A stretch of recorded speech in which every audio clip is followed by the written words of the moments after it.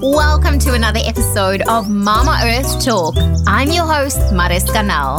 Realizing just how much waste we generate on a daily basis, I've set a personal goal not only to reduce, reuse, and recycle, but to also educate the world about sustainability and how each of us can help preserve our beautiful planet. Thanks for listening. Let's dig in.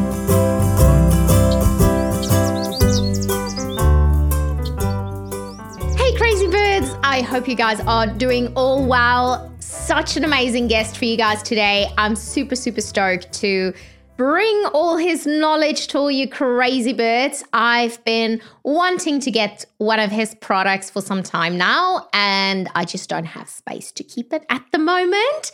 But as soon as I do, I'm going to get one of those guys in my garden one day. So our guest is actually a lifelong beekeeper, and he's the co-inventor of the revolutionary honey extraction system, the FlowFrame, inspired by his son, who wondered if there was not a better way to actually get honey out of the beehives without disturbing the bees. This was the start of a 10-year journey together of designing and testing. Since its launch in 2015, the Australia-made FlowHive has inspired tens of thousands of new beekeepers all around the world, with over 75,000 hives now flowing in 130 countries. Founded from a love for bees and the natural world, Flow is about more than just harvesting honey in a gentle way. It's about creating community, educating people about the importance of bees, and also supporting beekeepers to be environmental stewards as well. As a certified B Corp, Flow is committed to doing business in a regenerative, ethical, and sustainable manner, whilst also generating a positive impact for pollinators and communities through its research and impact projects. During this episode, we are going to take a look at the importance of bees. What exactly is the FlowHive? The importance of being educated when it comes to bees, and also how we can get started when you want to get your own hive, as well as how we can actually look out for our pollinator friends right where we are. Crazy birds, without any further ado, I would like to welcome Stuart Anderson. Welcome to the podcast. Thank you. I'm getting myself organised with a pen to take notes of questions and sometimes, keep on track of things. So good. Thanks very much, Mariska. You're most welcome. Stuart, I am really excited to talk to you today because I've been wanting to get bees for some time, and we've just not been living in a place where we can actually have bees. So that's like future goals. So how did your sustainable journey actually start?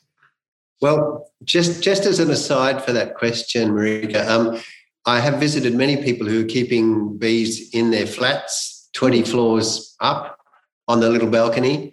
We used to keep bees, and the bees were on our carport roof because we didn't have enough yard space, and so we'd have a little ladder up to the roof. So bees, of course, will range for 5 or 10 kilometres. 10's a long way from them, but so where they live, they don't care if they don't live right next door in a garden or anything like that. That doesn't matter to bees because they're flying a long way to reach the trees and the plants they want.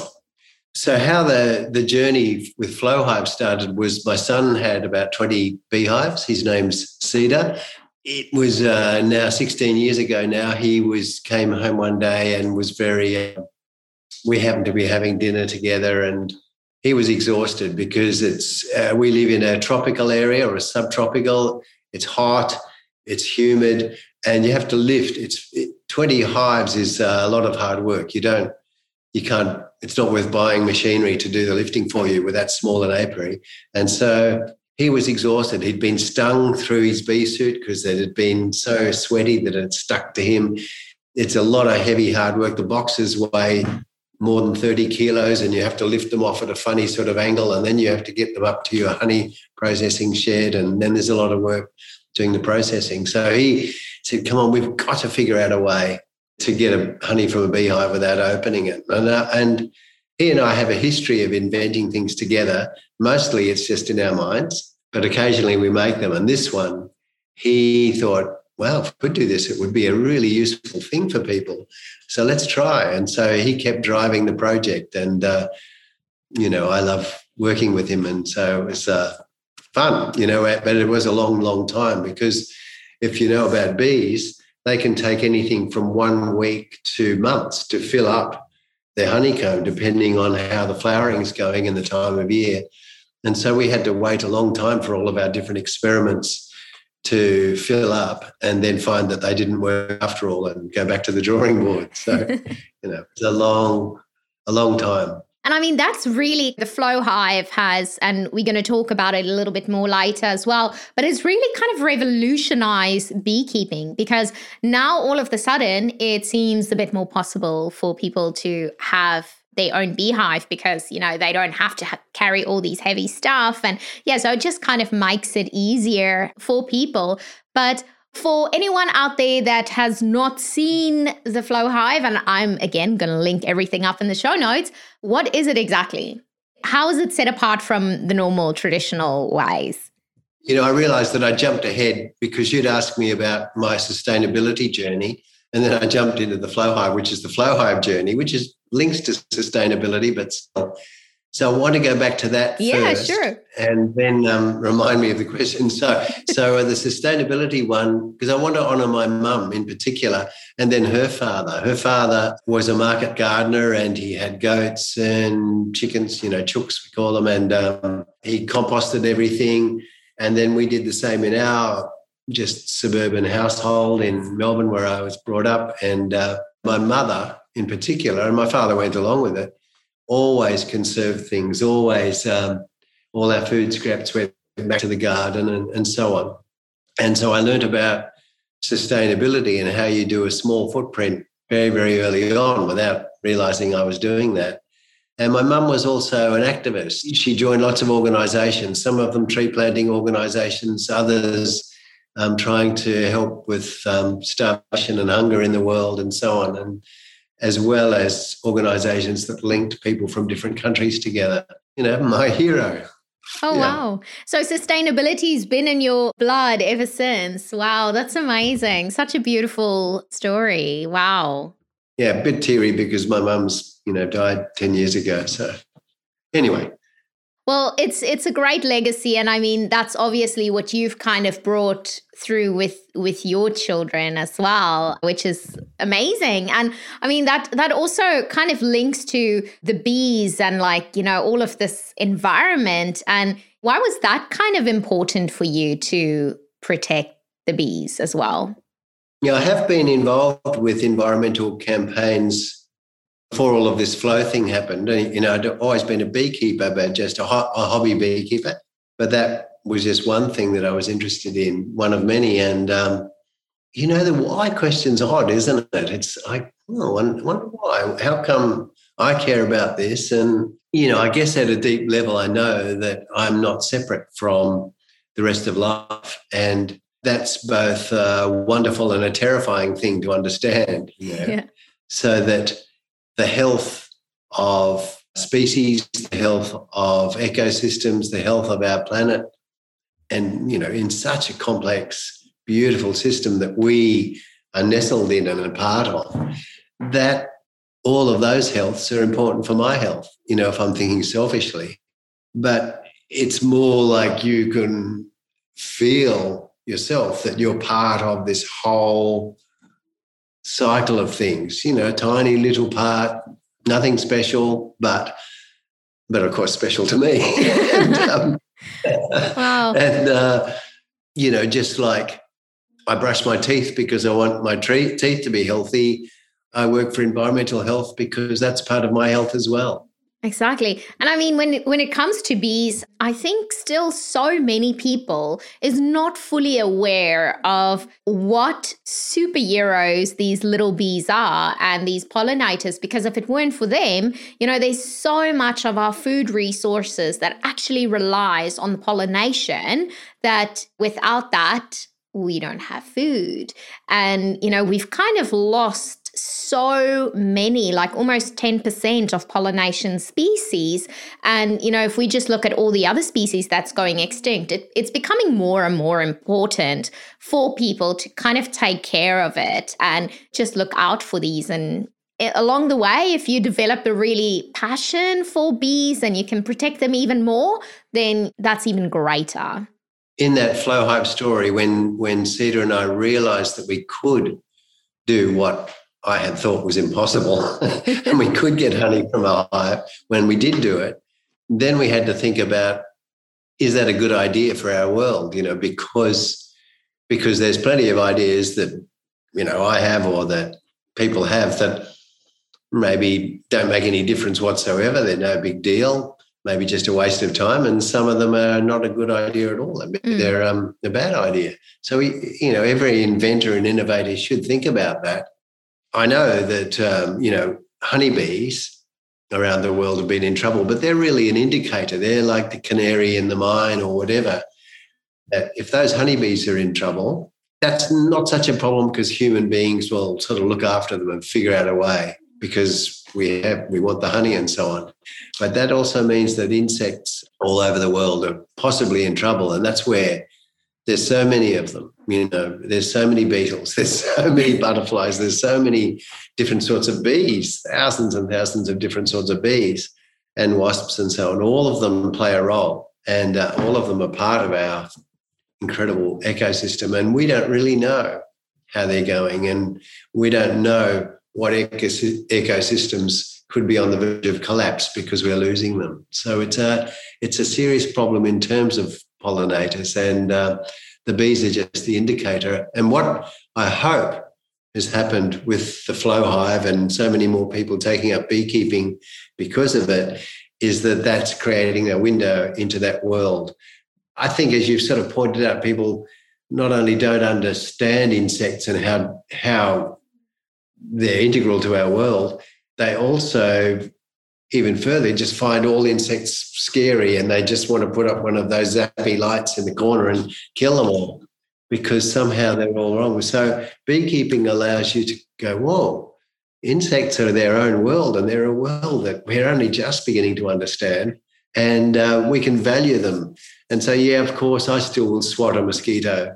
And I get stung by bees a lot. I can't say I like getting stung, but we can still, protect our own skin, I guess, while valuing and being interested in insects. They're fascinating. I just love that. That whole thing just comes together. And I mean, with the Flow Hive, you guys obviously I don't even know how many times there were sketches drawn and prototypes made, but the Flow Hive was launched officially in 2015 on Indiegogo, and you guys thought, 75,000 and, you'll kind of have that as a goal. And within 15 minutes, you guys reached more than $250,000 US. Like, did you guys kind of expected it to do that well? What was that feeling also to know that, other people are willing to invest in you guys and in this project? Well, we didn't know. We had hopes, of course, but not, I think it went way, way beyond what our hopes were in terms of how the whole campaign worked. So we put a lot of effort into that campaign in preparing for it. And in hindsight, there was lots of things we didn't need to do. We didn't need to, for example, launch in Canberra where we had access to journalists that we don't have where we live and things like that. But we did lots of preparation. And yes, when I think of all of those people that are backing us, thousands and thousands, I feel really teary, in gratitude. It's like, how could people give our inventing work a greater tribute? It's incredible. So I prefer to keep it on that level of back to that appreciation, it's just been remarkable, because for me, the main, as an inventor, it's like, wow, I've invented a successful invention, an agricultural invention, one that helps beekeepers and bees and so on. And then the whole crowdfunding thing, it was essential to launch it like that, or that didn't have to be quite so big. But it became a whole other story, The invention sometimes got lost in the story of the success. And I guess that's what happens. But generally I'm stunned and grateful, and can't believe that it's happened to me. Wow. And I mean, guys, this is really when it comes to the campaign, it was one of the first or the fastest campaigns to actually reach $1 million and $2 million. It is still one of the most successful crowdfunding campaigns outside of the US. So I'm all for supporting you guys, and I'm so glad that there were so many people that took this to the next level and helped to grow the whole Flow Hive. And, I know of so many people that got into beekeeping because of that. So thank you guys, for trying to make that happen as well.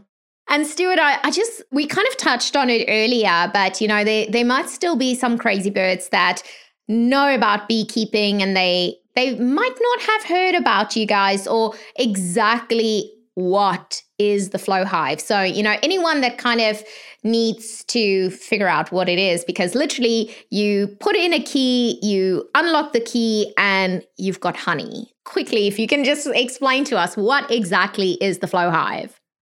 To put that key in and turn it and the honey comes out requires some knowledge. It's a bit like if you jump on a horse and ride it. It needs some knowledge. You have to already have established a bit of a relationship with that horse and understand horses and so on. And in the same way with bees. And so that's the wonderful thing about becoming a beekeeper. It's an endless journey of learning. So yes, the Flow Hive, the essential part of it is a plastic matrix, a matrix that the bees build their honeycomb on, and they cover every part of it with a fine layer of wax and then build their cells. And then when we operate that key, the cells that they've built, the hexagonal cells that they store honey in, break open vertically, if I can do it with my hands, in such a way that the cells turn from being cells to being a vertical column, a zigzaggy sort of a column. And the honey then flows down that column or that vertical tunnel and back down into a trough at the bottom of the frame, and then out into a tube and into your jar or whatever you're catching honey in, maybe onto your piece of toast, or pancake, but whatever you like. And yes, there's plenty of pictures of that on our website. And that's the essential part of the invention. But when Cedar and I were inventing it and realised we could do it, we had assumed that most people would just buy that part, because we were thinking of beekeepers. We weren't thinking of brand new beekeepers so much. We were thinking of existing beekeepers. And we were thinking they could just buy these frames from us so they can get out their saws and cut up their existing boxes just a little bit to modify them and put these frames in their boxes, and then they'll use them, because that's what we would do. And Cedar, we both thought, well, some people will want to buy the whole box. We better make some boxes so that some people can just buy the hive as a complete unit. Not that very many will, but we better do it. And then Cedar said, well, if we're going to do that, then it should look beautiful, because we've invented this amazing thing. It should be in a good-looking box. I went, oh, yeah, I hadn't thought about that, because I've been brought up with very ordinary, we would say daggy-looking boxes, in the field, and they're not very pretty. But so to make a beehive that looked nice was like a novel idea for me. But still, I got into it with Cedar, and we've made that one with a little sloped roof and the way the that it joins and looks, and we put a lot of care into that. And what we didn't realise in doing that was that we opened up to a whole market of people that do want to keep bees, but they want it to look beautiful on their balcony or in their backyard or whatever. And it just hadn't occurred to me anyway. Maybe Cedar had half an idea, I don't know. So that became another part of Flow Hive, is making nice looking hives that people could still afford and had this mechanism in them that meant that the honey part, the harvesting the honey part, was easy now compared to, for an amateur, it can, chew up most of their weekend if they've got a couple of beehives in their traditional way. And you end up covering all the doorknobs in your house with sticky honey, and it's a hassle, but you still do need to look after your bees, and so you still do need to open the beehive at other times to inspect them and get to know them, and that's a wonderful thing to be able to do. You guys do a lot when it comes to the education process as well, because the last thing that you want to do is to have people, buy all of these Flow hives and then they just think it is like a bottomless tap. They can just open and, when you need honey on the toast, you just run outside and get your toast. You still need to take care of them. So you guys have like a beekeeper online course as well. And I just wanted to kind of, talk a little bit about that as well. Like, why was that one of the key things to keep the bees happy as well as, to keep them alive and the hive thriving? So why was that important for you? Well, that was important because we want people to be competent, educated beekeepers. Beekeeping is fascinating in that way, and there's so much to learn, and it doesn't take too long to learn the basics. But then you can keep learning for the rest of your life about them. And so one of the criticisms that actually Cedar and I shared, the concern that came from beekeepers, was we've made beekeeping look easy with our photographs and videos and things, and people won't realise that they need to care for the bees, and so they'll get these hives from you, the hives will die, and that will spread disease and so on. There's a little bit of truth in that, not a lot. It's much more complicated than that, and it isn't amateur backyard beekeepers that are spreading disease. I'll leave that little argument there, but I know that it's not them. Even if their beehive does die, it's not them spreading the disease. But it is a valid point nevertheless, and so even from the beginning, just on our general sales website, there's lots of information on looking after bees, and the encouragement for people to join their local bee club or link up with local beekeepers, because that's where they'll learn, from people who are in their area, in their climate and in the sort of habitat there. They'll understand, for example, how to overwinter their bees wherever they live.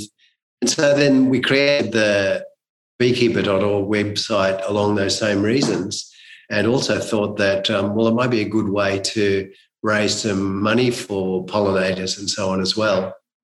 50% of the profits go.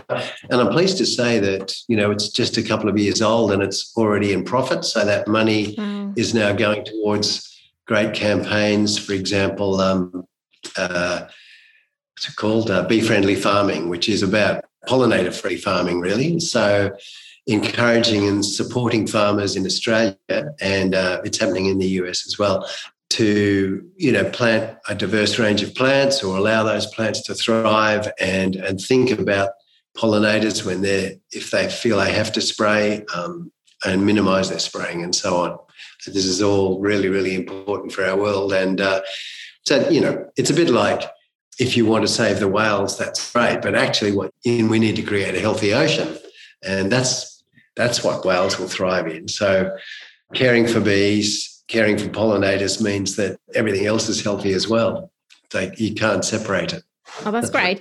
And I am going to link up to that Beekeeper online course in the show notes as well, because, it's so important. I would even recommend, before someone, wants to get their own hives, or, go and first of all, join your local beekeepers, go and do a local course, or even do this course and really get a feel for it, help someone out for a year with their hives and really learn what it takes, and then decide, am I willing to put in that effort, yes or no? Because, you don't want to go ahead and just purchase everything and then, 6 months down the line, you're like, ooh, this is not really for me. So that's a little tip from me, and that's something that I'm going to do as well. But let's see how it goes.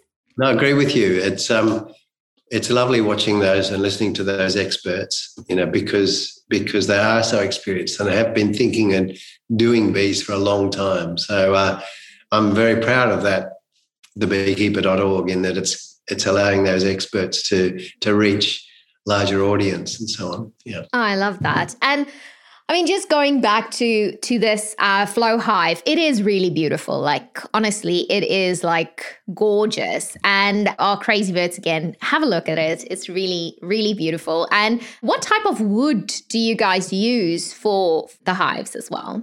There's three main woods. Western red cedar from North America. We, of course, source it carefully from its FAC, if you know that name, certified, so that the forests are cared for, the Indigenous people in those forests are part of the decision-making and so on. And the same for the Australian wood we use, which is Araucaria, which is our local hoop pine. Strictly not a pine, but anyway, it's a Araucaria, and that's a lovely golden timber. And we also use, again, FAC certified wood called Paulownia, which is a very lightweight wood that gets grown in China. And so, there's that choice. And then there's a number of different models you can choose from, and sometimes it varies from country to country as to what you can get. But basically, there's those three woods, those three timbers, and then a variety of models of hive you can get. Oh, awesome. And you guys have a great chart for all the different models. So I'm going to link that up as well. So then, there's also a great video that actually explains each one as well. And I've seen that a lot of people painted some of their flow hives as well. Can you use like a specific type of paint or any paint, or how? What do you do? I mean, you're painting the outside, so the bees don't seem to be worried about that. Like, beekeepers, commercial beekeepers and so on, often paint the insides of their hives as well. There's advantages and disadvantages to that. Most amateurs like to leave it sort of natural on the inside. And there's another school of thought that thinks that not only natural, but it should be quite rough. Anyway, there's a whole lot to go into there. So if you're painting on the outside, you can use, like a decking oil or a furniture oil that's good for outside if you wish. If you want it to retain that timber look, you can look at varnishes and, varnishes that are designed to be outside, like marine varnishes. The bees, of course, the varnishes, you're not painting it while the bees are in it. So once it's dry, it's okay in the same way it's okay for us. And so really it's up to you and what you want. A lot of people like to oil the hives because they feel it's more natural, and they're focusing on that, and that's lovely too. The oiled hives will slowly go grayer and darker, and you'll lose the bright new finish, but that's okay. That's what happens to timber outside. Where exactly do you guys manufacture all of the flow hives? It's all in Australia at the moment. We have our own small factory locally where we live. And then we contract out to two factories in Brisbane, one of which makes timber hives and the other one makes the flow frames themselves. Okay. And that's it. We did begin with one hive manufacturer in the United States. That just didn't work out. It was very hard for us to maintain the quality. That's really great. And when it comes to when people want to order it, so it actually comes flat pack, so you need to assemble it yourself. It's like a little IKEA. That's the first barrier. The first barrier is you have to assemble it, and because there's a certain amount of practicality involved in beekeeping. For people who like to do hands-on things, we're asking you, if you're going to look after your bees, you have to open the hive, and so having to assemble your own hive is a part of what beekeeping's about. And then you also have to get your bees, which is where it is really of a good advantage to be linked up with a club or local beekeepers. You'll get good quality bees and probably cheaper than just generally buying them. That's very interesting. I'm definitely going to probably contact you guys whenever I order my flow one day for our garden. I mean, there's so many things that when you're new to beekeeping that you need to learn. Like if someone is completely brand new, where do they start? Like what would your advice be on that? People like to learn in different ways, don't they? And so I learned beekeeping because my dad was keeping bees, but he was still learning, it was beekeeping, he didn't learn from his dad. So he was learning and we were learning together. And in those days, diseases and pests there weren't so many of them. It wasn't such a problem. So I think some people will just do some initial reading and then just get their hands in and do it. Hopefully they're linked up with a beekeeper that can support them. But some people won't be able to do that. And then other people, I know others that prefer to do 1, 2, perhaps even 3 courses, organised proper courses, sometimes with a certificate before they get their bees. And I think that's a great way to go for that sort of learner, or that sort of people that like to learn like that first. So I think people should think about the sort of person they are. Some people just don't like clubs. And so it would be a mistake for them to go to a club if they really don't like clubs. Maybe they should find an individual that they connect with to a certain extent. I mean, beekeepers, can be a little bit grumpy and hard-edged, just like in any area of life. And yes, I know lots of them like that. And so I enjoy their company, but you have to be prepared for that hard-edged bit. Using our courses, online course, the beekeeper.org is a great way too. You'll really get familiar with what bees are about by that, but there's no substitute for getting your hands into a beehive and covered with bees. It's a lovely thing to be able to do. And obviously wearing the protective gear so you don't hurt them or they don't hurt you, so you don't get stung. And you guys actually sell like the whole kit and a GOTS certified bee suit as well. That's again very, very gorgeous. Yeah, I mean, generally most beekeepers will put a veil on at least. If you know your bees, and this is a whole other part of being a beekeeper, getting to know them, but also selecting ones that are gentle, then you can go in just in your shorts and a T-shirt, just because they're gentle, they're not aggressive, and how to be gentle and steady with them too. And they've got to know you. Bees get to know their beekeeper. So I would never advise someone inexperienced with bees to go in with no protective gear. So you do that at first, but as you get more experienced, you can use less gear. So I'll tend to use a veil and keep my hands bare, but because then I can feel the bees. I can feel if I'm beginning to squash one as I pick up a frame or whatever. And then sometimes I'll open a hive and I haven't realised they've got a little bit wild, and I get stung a couple of times and go, okay, I'll put my gloves on. It's like that. So you kind of just learn how, as you go, and to see, what's working or what's not. Yeah. That's right. Oh, that's great. Yeah. I'm excited for that journey to start. It's a great journey. Yeah. For a lot of us that cannot currently, have a beehive in our backyard or, balcony, some councils can be a little bit agitated sometimes about it. What can we do to kind of really help the bees and pollinators? You can make a pollinator house, or you can get them ready-made. We have them for sale occasionally that we make out of our scrap timber. And surprisingly, all sorts of insects come, little bees and little wasps and spiders and things come and inhabit the house that's made specially to have all different sorts of hidey holes for various creatures. So that will encourage pollinators and give them somewhere to live.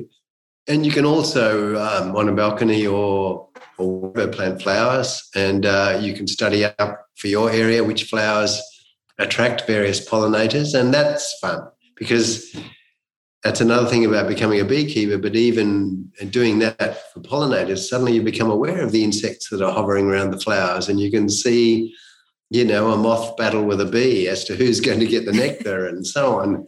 Oh, wow. So I've actually created a little bee retreat, I call it. It's not very fancy, but it's a lavender plant, and I've got like a little water bowl that goes around it, and I've just been filling that up. So at least, when they come past, they can have a little bit of a sip of water. And then I planted bright colored flowers and checked out what do they like here. And just trying to go as native as well as with some of the plants. So I mean, there's so much that affects bees as well, like we were talking about spraying. So for me, one of the things, when we look at our food, try to buy stuff that's not sprayed, because in a way that's definitely helping the bees if we get more organic produce out there instead of all of this mainstream sprayed with who knows what. You're right, Marika. And actually that's the best reason to buy organic, is not so much for you, I don't want to eat the poisons, but more for our environment. That's the reason to buy organic. In terms of tests of the remnants of pesticides and so on that are left on the vegetables you might buy there, it's negligible, but it makes a difference that the farmer's not using those sprays on their land, and so we're helping value them. I talked to an organic farmer a little while ago, and he was really annoyed that he had to call himself an organic farmer. He just wanted to be a farmer, and he gets called a farmer. And if people use chemicals and pesticides and so on, then they should call themselves a chemical farmer, and he can just be a farmer. I love that. He has to be an organic farmer. Yeah, because obviously the process in getting certified organic is quite expensive. So a lot of the farmers are like, listen, I'm doing everything. I just don't have the certificate. I'm literally spray free. You can come and see. So then it's kind of that balance, because I visited so many organic farms that has got the certification. And when you go there and you're like, what is this chemicals doing right here? That's not organic. It's like hidden away, so you sometimes you need to really get into who's the farmer, what do they do? Are they passionate? And are they actually doing stuff to save our bees as well? So hopefully our crazy birds can look at that next time they order something or buy something that needs to go on their plate. So, Stuart, what is next for Flow Hive? Well, Cedar and I keep working every week in the shed, developing some new things, and some of it has got nothing to do with beekeeping, and some do. And so we're still trying to make beekeeping more accessible for people and easier on the bees. So you could expect, these things take way longer than I think they should, but within the next year, we'll be releasing some of those products. So there's that going on. We're really proud of that, what's happening with the beekeeper.org, and that it's raising money, and we're partnering up with this bee-friendly farming initiative and through Ween Bee. And so we don't know how that will blossom. And I guess blossom is the word. It's new, the seed's been planted. We don't know what that will turn into. So that's really, really exciting. Meanwhile, we're just very pleased and grateful that we have 40 or 50 staff, team working with us, and so ways that we can support our workers, and all of that means a lot to me. And the environmental stuff, particularly that I mentioned around climate change, of course, we are committed to that. We're a B corporation, which is just a capital B, which means Plan B corporation, where we're sustainable and so on in a variety of ways. But we're also going to be a zero, what is it called? And our footprint is zero carbon. And as I said, that's not good enough. We've got to somehow work out how we as a company, we as a region, we as a country, we as the world are going to go negative carbon for a while, because there's already too much CO2 and methane in the air. And to me, that's the big question. Oh, that's amazing. So we're definitely going to keep on watching this space and see all of these new products blossoming. That's wonderful. So Stuart, there is just one last question about your most important decision. But before I ask that, I just want to check, is there anything that you felt we've missed out? Anything that you still want to say? I mean, we can literally talk for hours. Maybe to the, we were talking about in the beginning, how can anyone make a difference and so on. And I think it does come back down to a sort of a passion and cultivating that passion, and which means, Cedar's much better at that than me. It means staying more focused. I get a bit scattered. There's so much going on, but but the passion helps focus you. And so part of the success of our crowdfunding was that we had a passion. And the passion wasn't to be, have lots of money or anything like that. It was about our invention and what we'd done and what a difference it might make.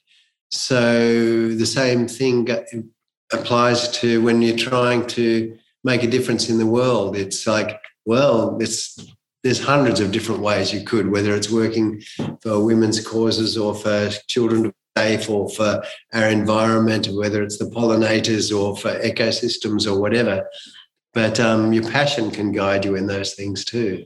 I love that. And yeah, definitely. I mean, your passion just shines through when you talk about all of this and the bees especially. So yeah, thank you so much for all of that you guys are doing. So Stuart, what has been one of your most important decisions that you've made around Mama Earth? A long time ago when I was young, I was a potter. I liked making pottery. At a certain point, I had to decide, is this going to be my livelihood, continue to be my livelihood? Is this where I'm going? And I decided, personally for me, well, the world's got enough pottery, and there's much better potters than me. And I'd rather do something that really more directly makes a difference. So it was that time in my early life that I decided that it was important for me to do something that made a difference for a better world than just do things that I enjoy. I love that. And that's so important. Yeah. Jeez. So I'm just going to start with the final 5. So the first one is, what is one social media account or publication that you follow? The one that I get a regular broadcast from is from Future Crunch. I don't know if you know it. It's Future Crunch. And it's an odd name, but often they are. And it's mainly good news stories. And they're good news stories in terms of women or in the environment or, a variety of social issues and in terms of climate change as well. It's a balance for me against the onslaught of, the regular news tends to be driven by bad things happening, because that's how it works. But it's lovely to get good news stories and feel heartened by the efforts people all around the world are making. Yeah. Feel connected to it somehow. Yeah. Oh, amazing. And what is your hope for Mama Earth going forward? Well, there's lots of hopes. And the first one that comes to mind is that we humans take climate change extremely seriously and make the changes necessary straight away. And going to carbon neutral isn't good enough. It's got to be carbon negative for a while. We've already lost more than half the Great Barrier Reef in Australia. It's bleached out. We've had big bushfires. Beekeepers and farmers can't rely on the usual weather anymore.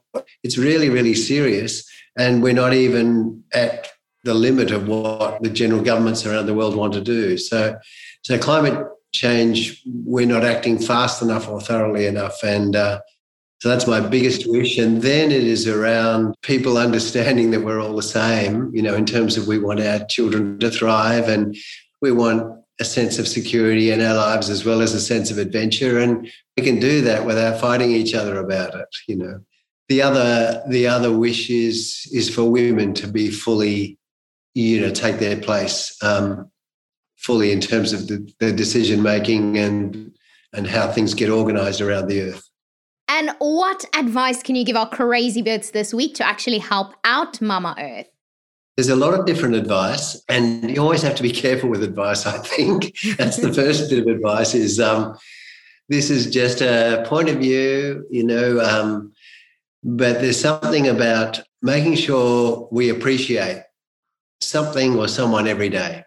So whether it's the easy things like the beautiful sunrise or more difficult things like the insect that bites us, appreciation every day is quite important, and it is an effort. Can I say that? It is important. It's making an effort, and sometimes in our lives it seems impossible, but the effort in trying to do it is enough. Mostly you'll succeed, and sometimes you'll be in a tough day and you won't be able to. So appreciation, that's the first one. And then remembering that each of us can only do a little bit, but it is important that each of us do a little bit.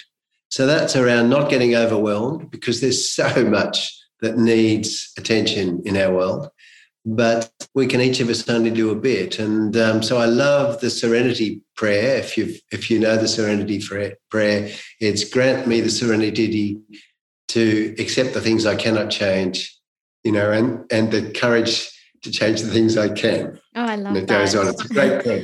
Oh, that's amazing. Yeah. And what is one sustainability fact that you like to use in a room with people not yet on a sustainable journey? That's a good question, because I haven't really thought about that. I could talk about pollinators and how important they are. And of course, that's my area of work now. But, one thing that strikes me recently is how much the earth just keeps giving. Life just keeps producing. And that's how come we get to eat, and how come we get to have honey, is that the earth and life in general is so generous. And so all that needs is us to care about it and notice it and appreciate it, back to appreciation. And then we'll act appropriately. Yeah. Oh, awesome. And Stuart, where can people actually find you and the Flow Hive? Honeyflow.com is the quick answer. That's for the Flow Hives. And then we do also have a website called thebeekeeper.org. They will find some videos of me, but they'll find much better videos of really experienced and expert beekeepers to learn from in that site. But honeyflow.com will find our website in whichever country you're in. Oh, awesome. And I am going to link all of that up in our show notes. So Crazy Birds, you can head over there and just click on the links to make it easier for you guys. Well, thank you so much for being on the podcast. I've learned a lot, and you guys are doing some amazing work, and I'm sure our Crazy Birds have learned a lot as well. So thank you for that. Thanks, Marika. Thanks. And that's a wrap. Huge thank you for our amazing guest for being on the podcast and for sharing their journey with us. You can find the show notes of this episode on the mamaearthtalk.com's website. The biggest thank you goes out to all of you Crazy Birds for listening to the podcast. If you have not already listened to all of the episodes, you can go back to a few of them. You will absolutely love them. I really enjoyed recording every single one of them, and I really hope that you enjoy listening to them. There's over 100 episodes, so if you feel a little bit lost on which one to listen to next, maybe select one of the episodes with guests that you might want to know more of and start from there. If you enjoy the episodes, why not tell a friend about the podcast and maybe share an episode with them? Let them know that we are here and we are waiting for them with open arms, and they are all very welcome to join the Crazy Birds globally. If you have a question for me, please send them over. The best way to get in contact with me would probably be a DM on Instagram. You can either send it to my personal, which is @ZeroWasteMariska, or the podcast, which is @MamaEarthTalk, or send me an email at hello@mamaearthtalk.com. If there's a particular guest or topic that you would like to hear on the podcast, let me know. I love to hear from all you Crazy Birds. New episodes are uploaded every second Monday, so make sure to subscribe that you do not miss a thing. Mama Earth has a voice, and it's us Crazy Birds.